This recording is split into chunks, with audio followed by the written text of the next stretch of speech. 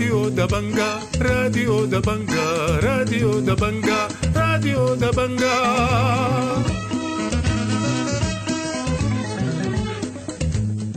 أهلا ومرحبا بكم مستمعي راديو دبنقا الأعزاء في برنامجنا اليوم الاثنين الموافق 28 أغسطس عام 2023. برنامجنا بيشتمل على نشرة الأخبار وبرامج أخرى متفرقة، ولكن في البداية حنقدم لكم نشرة الأخبار وإليكم عناوينها.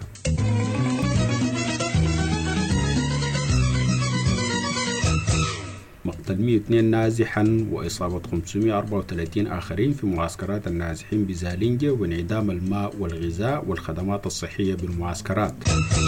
نازحو نيالا في الفاشر والضيين يعيشون أوضاع إنسانية قاسية، واستمرار الاشتباكات القبلية في كوبام بجنوب دارفور رغم الجهود الأهلية.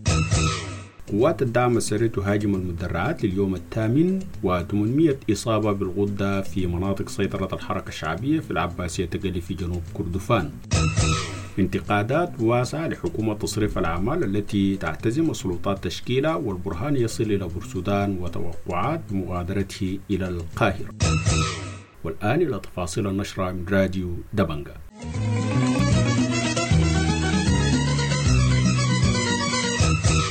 قتل 202 نازحا وأصيب 534 آخرين بجروح في معسكرات النازحين بزالينجا في وسط دارفور خلال المعارك الدائرة بين الجيش والدعم السري منذ أبريل الماضي. وكشف الشيخ عبد الرازق أحد قيادات النازحين في زالينجا في مقابلة مع راديو دبنقا إن 138 شخصا قتلوا في معسكر 5 دقائق، وأصيب 340 آخرين جراء سقوط القذائف. وقال إن 52 قتيل سقطوا في معسكر الحصاهيصة منذ اندلاع الحرب، وأصيب 141 آخرين، مبينا إن المعسكر شهد قتالا عنيفا بين الجيش والدعم السري في عدد من المربعات. وكشف الشيخ عبد الرازق عن مقتل 12 شخصا في معسكر الحميدية وإصابة 53 آخرين. وأضاف في هذا الخصوص: معسكر الحميدية 12 وفيات، في معسكر الحصاهيصة 52 وفيات، 141 جرحى، 5 دقائق أكثر من 300 جريح. الوفيات عندنا 138 ديل استشهدوا. وفي ذات السياق أكد الشيخ عبد الرازق إن معسكرات النازحين في زالينجا تشهد تدهورا غير مسبوق في الأوضاع الأمنية والمعيشية والصحية والإنسانية. وحذر الشيخ عبد الرازق من العواقب الوخيمة لعدم توفر الغذاء في المعسكرات، وأشار إلى الانعدام التام للمياه في معسكر الحصاهيصة بسبب تعرض بعض البوابير للحرق بواسطة قوات الدعم السري ونهب بعضها. وقال إن معسكر الحميدية يشهد شحا في المياه بسبب عدم توفر الوقود. وأكد أن الناسين يضطرون للحصول على المياه من وادي أزوم الذي يبعد مسافات طويلة، مشيرا إلى تقارير لمنظمات دولية أفادت بعدم صلاحية مياه وادي أزوم للشرب.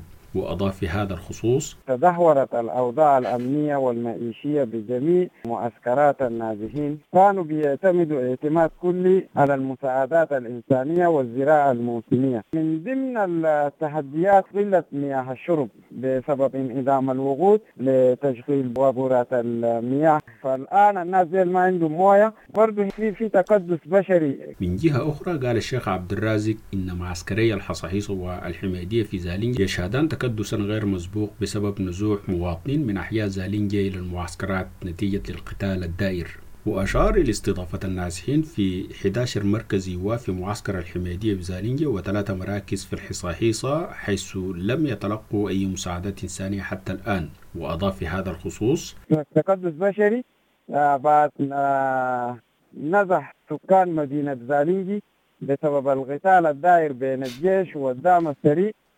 والآن نحن عندنا أكثر من 11 مركز إيواء بمعسكر الحميدية، وفي 3 مركز إيواء بمعسكر الحصاهيصة، والناس لم يتلقى أي منهم مساعدات إنسانية حتى الآن. وبشأن الوضع الصحي، كشف عبد الرازق لراديو دبنقا عن زيادة وفيات الأطفال وكبار السن جراء ارتفاع معدلات سوء التغذية وانعدام الرعاية الصحية خاصة للحوامل والمرضعات.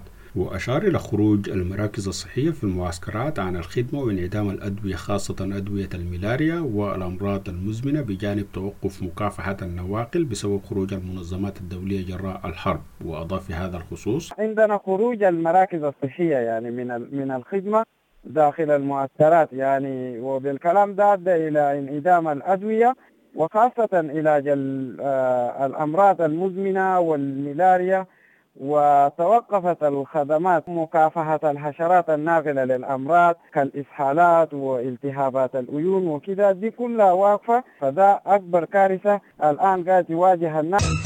تعرض السلاح المدرعات بالشجرة يوم الأحد لهجوم عنيف من قوات الدعم السريع لليوم الثامن، فيما وصل رئيس مجلس السيادة عبد الفتاح البرهان إلى بورسودان عصر الأحد بعد أن مكث 3 أيام في عطبرة. وتوقعت مصادر إعلامية مغادرة البرهان يوم الاثنين إلى القاهرة لمقابلة الرئيس المصري.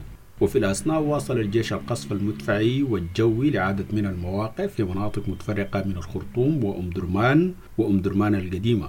وكشفت مصادر مقربة للجيش عن بدء القوات المسلحة شن هجمات على مواقع الدعم السريع في مطار الخرطوم، كما تجددت الاشتباكات بين الجيش والدعم السريع في سلاح المهندسين بأم درمان.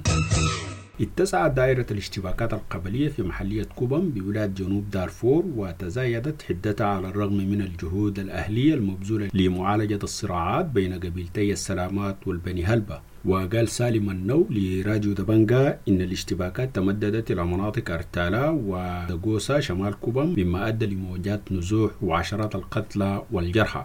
وأشار إلى استمرار المساعي الأهلية بين الطرفين، ونبه إلى ترتيبات لعقد مؤتمر للصلح بين الطرفين في 5 سبتمبر، منوها لأخذ تعهدات من قيادتي القبيلتين تحت القسم بوقف العدائيات. وأشار إلى أن اللجان الأهلية خطت خطوات إيجابية بتبادل الأسرى بين الطرفين اللذين بلغ 55 أسيرا. وأضاف في هذا الخصوص: أدى القسم 15 من البني هلبة وعدد من الطرف من السلامات على سنه يوقف العدائيات ما بين الناس، لكن في ظل الأداء القسم وفي ظل الالتزام بتاعت القيادات أو المحركين بتاعت المجتمع تجدد الاشتباكات بشكل أعنف واتسعت الدائرة.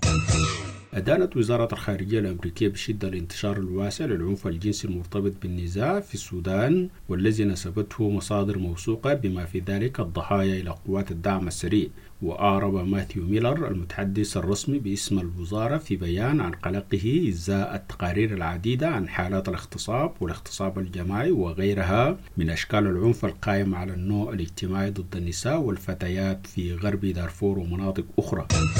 وجهت جهات متعددة انتقادات لاتجاه السلطات لتشكيل حكومة تصريف أعمال. وقال ياسر عرمان رئيس الحركة الشعبية التيار الثوري إن تشكيل حكومة تصريف أعمال يؤدي لإطالة أمد الحرب والاستمرار في نهب المال العام. من جانبه قال إبراهيم المرغني إن الدعوة لتشكيل حكومة في المناطق التي تسيطر عليها القوات المسلحة يفتح الباب واسعا لتقسيم السودان. من جهته قال أسامة سعيد المتحدث باسم الجبهة الثورية إن تشكيل حكومة تصريف أعمال تكرار للسيناريو الليبي. كشفت منظمة أطباء بلا حدود عن وصول شحنة من الأدوية إلى منطقة روكيرو بجبل مرة في ولاية وسط دارفور يوم السبت قادمة من تشاد. وقال بدر الدين آدم نائب منسق مشروع المنظمة في روكيرو إن المرفق الصحي الوحيد العامل في روكيرو والمستشفيات المحيطة عالجوا 685 مريضا في غرفة الطوارئ، وتم إدخال 103 نساء حوامل إلى قسم الولادة، كما تم علاج 3 ناجين من العنف الجنسي. كشفت السلطات الصحية بمحلية العباسية تقلي بولاية جنوب كردفان مناطق سيطرة الحركة الشعبية عن إصابة حوالي 800 شخص بمرض الغدة. وبحسب الموقع الإلكتروني للحركة الشعبية فإن المنطقة تشهد تفشي لأمراض الغدة المختلفة على مستوى 11 وحدات إدارية، مما أثار مخاوف الأطباء، هذا إلى جانب تفشي الأمراض الجلدية. كشفت مصادر صحية عن خروج مركز غسيل الكلى في مروابة بولاية شمال كردفان عن الخدمة تماما منذ السبت جراء انعدام المحاليل رغم تقلص الغسلات في وقت سابق. وأوضحت المصادر إن توقف المركز يفاقم أوضاع 121 مريضا بالفشل الكلوي يتلقون علاج بالمركز. كشف هاشم حماد دقش عضو غرفة الطوارئ الإنسانية بشرق دارفور عن نزوح أكثر من 18,000 أسرة من ولاية جنوب دارفور إلى ولاية شرق دارفور بسبب الحرب بين الجيش والدعم السريع. وأبان لراديو دبنقا إنهم حتى الآن تحصلوا على موافقات مبدئية من 4 مدارس وداخلية طلاب جامعة الضيان لاستضافة الأسر النازحة، مبينا أن هناك أسر استقرت مؤقتا في الميناء البري وطلمبات الوقود وبعض المرافق العامة.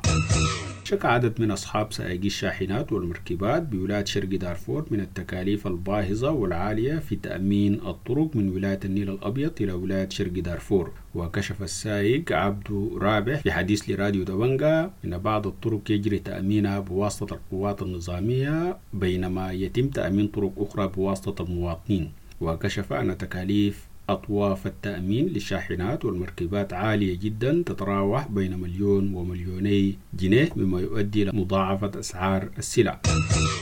كشف نازحو مدينة نيالا بمراكز مدارس الإسراء رفيدة والرديف بمدينة الفاشر عن تفشي حالات الإسهال المائي والملاريا، كما يعاني النازحون من أزمة حادة في الدواء والغذاء.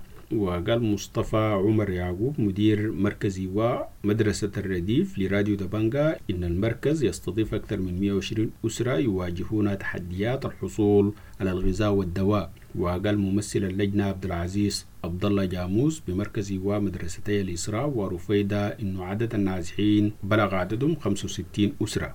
وأضاف في هذا الخصوص: والمجموع بالنسبة لنازحي المتواجدين في مدرسة إسراء 132 أسرة، أما بالنسبة لمدرسة رفيدة الأساسية بنات عددهم 54. العدد الكلي بالنسبة للنازحين لمدرستين تقدر عددهم 186 أسرة. أعربت وزارة الخارجية عن استغرابها واستيائها البالغ ذات تغريدة للسفير الأمريكي في الخرطوم تحدث فيها عن طرفين متحاربين في السودان وإن كليهما لا يصلح للحكم. ووصفت الخارجية في بيان التعليق بغير اللائق ويمثل خروجا على الأعراف الدبلوماسية وقواعد التعامل بين الدول. وقالت إن السفير نصب نفسه وصيا على الشعب السوداني.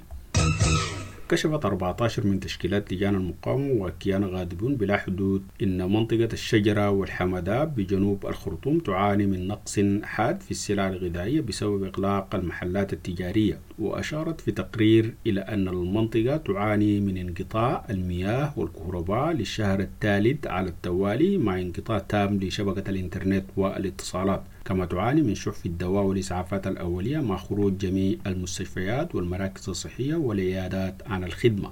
وأشاروا إلى عدم توفر غاز الطهي والجازولين والانعدام التام للخبز.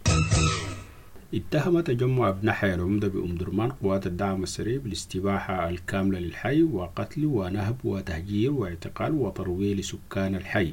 كما اتهم التجمع أفراد الجيش بممارسة نفس سلوكيات الدعم السريع من سرقة ونهب في الجزء الشمالي من الحي. الخبر الأخير في النشرة: أكدت منظمة أطباء بلا حدود أن موظفيها ما زالوا محاصرين في نيالا إلى جانب عشرات الآلاف من المدنيين الآخرين، مشيرة إلى تحول مساحات مثل الأسواق والمناطق السكنية إلى ساحات قتال. وقالت آنا بيلون منسقة الطوارئ في أطباء بلا حدود إن المقاتلين المسلحين اقتحموا المنازل واختبأوا بداخلها واستخدموا المدنيين كدروع بشرية. مستمعينا الأعزاء، بهذا الخبر تنتهي نشرة الأخبار اللي قدمناها لكم من راديو دبنقا، وإلى اللقاء.